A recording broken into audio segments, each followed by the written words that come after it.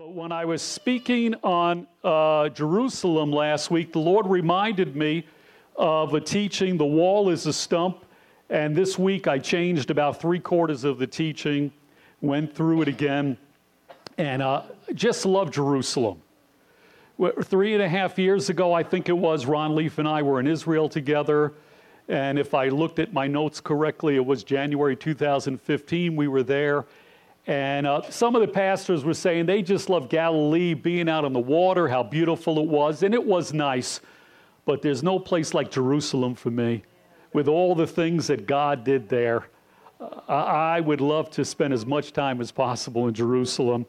And when we got there, Hillel, our tour guide, told us that the wall is a symbol of the restoration of God's temple. And he says when Jewish people see the wall, they're reminded that our ancestors used to worship God there at the wall. But the Bible also tells us there will be another temple in the future. And so he said when we see this wall, we're not only reminded of our past, but we're reminded of our future. And he said something like, this is why it's so important, because it's pointing us as well to the future. And this is why he said we could never, ever, ever give up Jerusalem. It cannot ever be on the table. And we need to be able to always go right there to pray and worship God. And as well, not only pray and worship him there today, but as well when we do that and say there's a day coming. And when he told us this, I felt the Lord speak to me that the wall is a stump. Now, I grew up in Rockaway Beach in New York City. The Atlantic Beach was right across the street from my bedroom window. And I know nothing about gardening and yards and anything like that. So I had to looked up a little bit, just a simple understanding, a stump. You have a tree and you chopped it down. And it is just a little piece left in the ground. And the rest has either fallen or been purposely cut down. Now, when you cut down a tree, you can do that. You can cut it down and leave just that little bit. And that's a stump because then there's the opportunity for more life in the future to come forth from it. And so now if you have a tree with lots of disease, you have two choices. You can either rip that whole thing out of the ground by its roots. It's a lot of work, they tell me. But you can rip the whole thing and say, forget it, this thing's done with it. We're done with it, and just rip it all out, roots and all, get rid of it. Or you could believe that there's still life left in that tree. And that it can live again and be healthy. And if you do have that faith, that belief, you can leave the stump in the ground, hoping, expecting the day will come that it will live again. Amen. Now, so a stump there. And when I shared this last week, then the pastor's wife at one church gave me the picture. She'd taken that picture and said, Ron, you need this for your teachings. So I thanked her, and there you see it. There's this dead piece of wood seemingly at the bottom, but all of a sudden there's new life coming forth out of it once again. This is hope for the future. Never give up. That's a wall is a sign of that. Never give up. It can live again. Life can come again. Now, in the new covenant, Yeshua said, you will see standing in the holy place the abomination that causes desolation, spoken of through the prophet Daniel, referencing Daniel 9, where it says he'll confirm a covenant with many for 1 7. And in the middle of the 7, he'll put an end to sacrifice and offering. And at the temple set up an abomination that causes desolation until the end that is decreed is poured out on him. And so we know what? In the year 70 of the Common Era, Rome destroyed most of Jerusalem, including the temple. But there was a wall left standing. And it remains today. And that wall is a stump. Because restoration is possible. New walls can be added to the wall that is there in Jerusalem. And the temple can come alive with worship again. we can meet there in the future. And so we see here in these scriptures, you see the word standing in the holy place, sacrifice, offering. That means there's a temple again in Jerusalem. In the end, there will be another temple. Now, some people have issues with that, some Christians. And I understand that Yeshua is our sacrifice, and we don't need another sacrifice for sin. But if it's in the Bible, it has to be true. Now, we could ask questions if we're uncomfortable, uncertain about it. And we can ask questions like why, who, how, what's going to be going on. Is it non-Messianic Jews performing sacrifices? What could Messianic Jews do? So there are questions we can ask about how and what. But it's clear in the scriptures there will be a temple. And it will come alive again with worship. Now, the word stump is found several times in the Bible, but one of them here is in Isaiah 11. A shoot will come up from the stump of Jesse. From his roots, a branch will bear fruit. And so the root, what's our name here at the congregation? Sheresh David, root of David. Ravi said, hey, if we wanted, we can change our name to the stump of David. I don't think it has the same appeal. It doesn't sound as nice, but there's a connection made here in the scripture. And I like the good news. It helps me understand that the paraphrase here, the royal line of David, it's like a tree that's been cut down.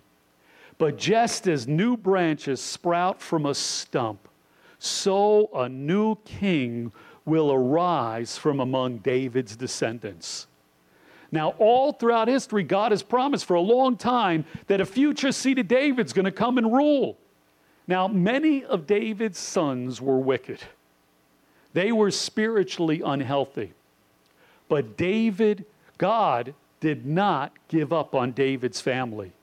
He did not consider removing them entirely. He didn't want to look for another family more deserving than David's to bring the Messiah from. He decided to get rid of the evil sons, but leave the family line intact because he already decided that Messiah would come from David's family. So since many of David's sons were evil, God cut them down like a tree. But he left the stump. He left the family line intact so new branches could grow again. And what? 2,000 years ago, Yeshua came from David's family, just like Isaiah said. Now, many of David's sons were evil. Many of other leaders in Israel were evil. And many of the people were evil, spiritually unclean. But God was not finished with the Jewish people. He's not finished with us. He has more plans for Israel. And so he left this stump in Jerusalem. He left the wall to rebuild the temple.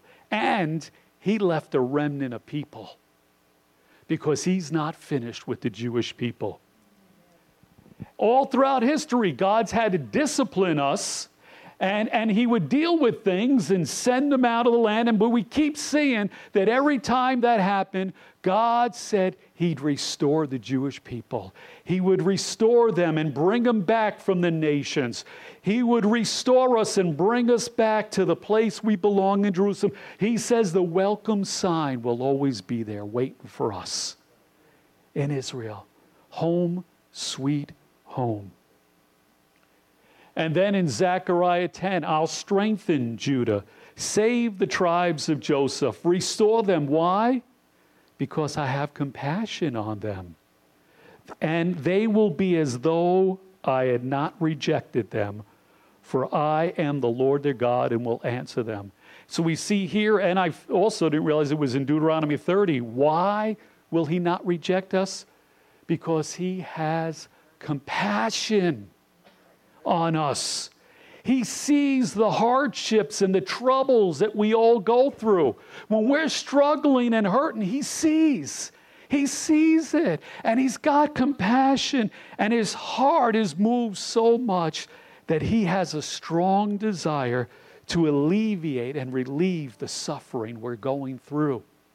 It's always been that way. And what also got my attention here in Zechariah 10, they will be as though I had not rejected them. It'll be like I never rejected them. Now, I remember years ago, I come to faith in Messiah, raised Jewish.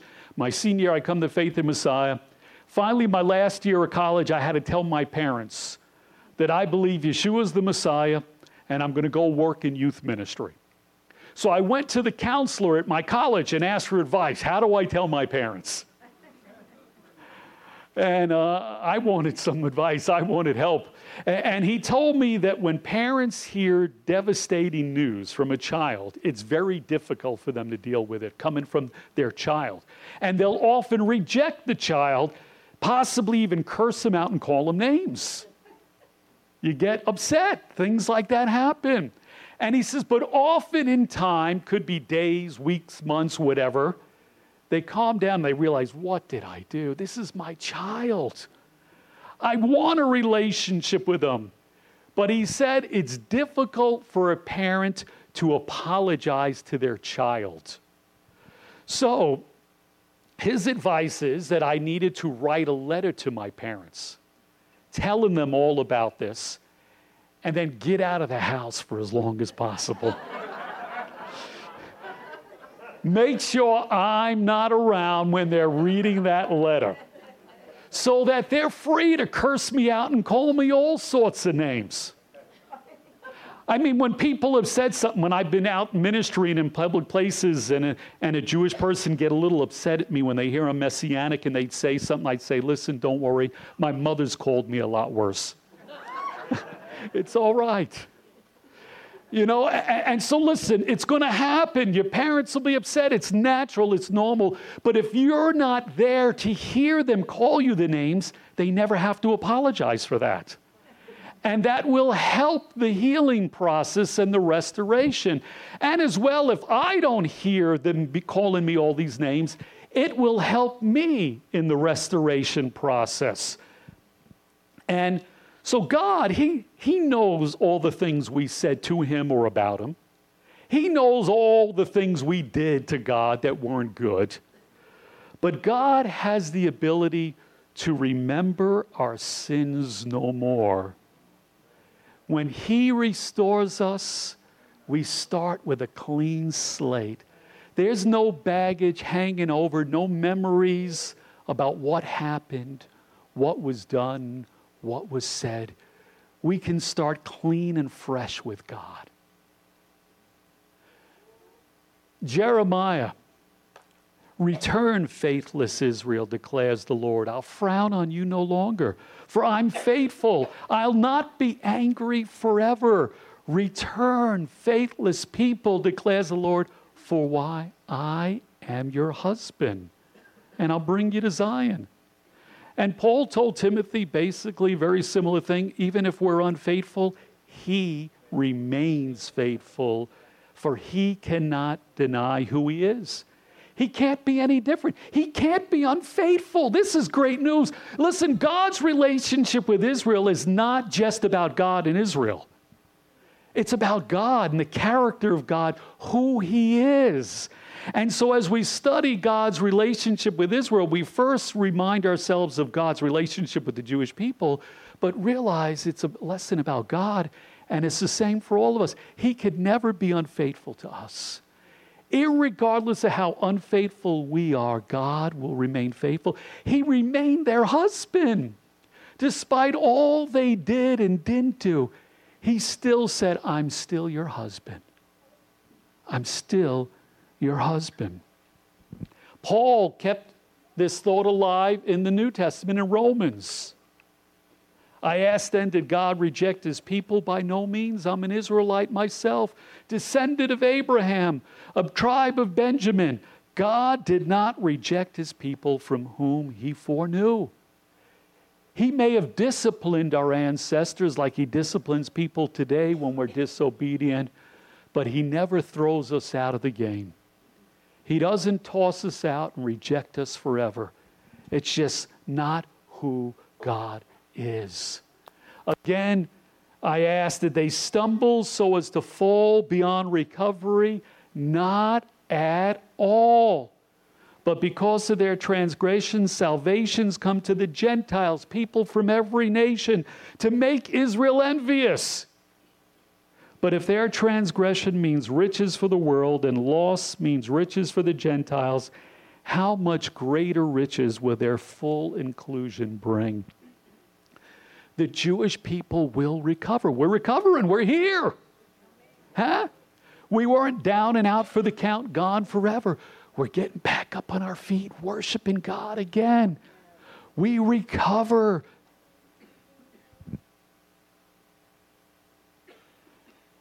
Verse 3 and 4, if they don't persist in unbelief, they'll be grafted in. He uses this gardening terminology again because God is able to graft them in again. After all, if you were cut out of an olive tree that's wild by nature, contrary to nature, were grafted into a cultivated olive tree, how much more readily will these natural branches, the Jewish people, be grafted back into their own olive tree? He's going to restore Israel. He never gives up on us. Never. He doesn't give up on Israel or anybody. Be encouraged. God doesn't give up. I don't want you to be ignorant of this mystery, brothers and sisters. Don't be conceited. Israel has experienced a hardening in part until the full number of Gentiles has come in, and then in this way all Israel will be saved. The hardening of hearts when they rejected Yeshua's Messiah, it is temporary. That word until got my attention this week. Until means it'll end. It's just for a season. It is not permanent. God will work again among the Jewish people. He will restore us. The stump will live again. Now, Israel is a stump, but we're all people from every nation. All of us are unclean and full of sin. We're all spiritually unhealthy or sick. But God doesn't toss us out. He doesn't reject us and just look for anybody else. First, He sent Yeshua to die for our spiritual disease or sin. And when we trust in Him, He takes our sin and places it upon Himself so that we're spiritually clean and healthy, free of sin. And if anyone here never did that before, today's the day. Today is the day to hand Him your sins and be clean and forgiven. But then as well, at different times during our lives, God's going to cut us down to a stump. He's going to keep doing that to us over and over and over again because we still sin. And God looks and says, I see a little disease there. I better start pruning and cutting that thing out. And as well, sometimes God says, there's too many branches. Nothing healthy will ever come from you. So I got to start cutting things out. We get distracted. We get busy. We think we have to do everything everybody asks us to do. And we just get consumed running around busy, but we get sidetracked from doing what God asked us to do. And so that means God will get whatever those tools are called. I'm not a gardener, but He'll start pulling out some tools someday, Casey, and He'll just start cutting away. If you won't let them fall off, He'll cut them off for you. And He'll start pruning and getting rid of the stuff so we won't get distracted. But we can be focused, healthy, and do what God created us to do. So don't let other people tell you what to do. Hear from God and say, I love you, but I know that this is what God wants me to do. And so this is what I've got to do. Jerusalem is a city with a great past and a city with a great future. You may feel unworthy. See yourself as a little stump that's been cut down to the ground. But I want to remind you that God has a future filled with hope in store for you. One last scripture. Great verse. Jeremiah 29, 10, 11. The Lord says, when 70 years are completed for Babylon, I'll come back and fulfill my good promise. Bring you back to this place, because I know the plans I have for you, declares the Lord. Plans to prosper you, not to harm you. Plans to give you a hope and a future. A lot of people know that verse, huh? That's one we all need.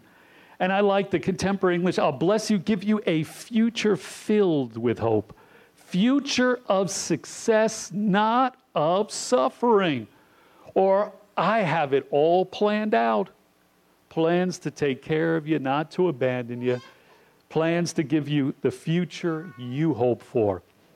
There's some good words in there, encouraging. Good promise. God says, I'm going to fulfill my good promise I made to you. I'm going to bring you back home. Going to give you hope and a future. And he says, well, it's a future filled with hope. Not just a little bit, but filled with hope. Success. I've got it all planned out. I already cleared the path and made the road. It's there for you. You can walk through it. You can walk on it. I've got it laid out, ready and waiting for you to give you the future you are hoping for. Don't give up. That wall is a symbol of hope and restoration.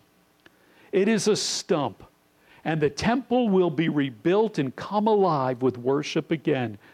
Yeshua, the stump, already came. Israel is a stump. It was never destroyed. There is a remnant. We're here today in this room. And all Israel will be saved and experience new life. But every one of us from Israel and every nation, we're all stumps. Spiritually unclean. But God has great love and compassion for every one of us. Have you allowed Him to take your sins so you can be restored to a relationship with God? Your husband is waiting to take your sins and restore that relationship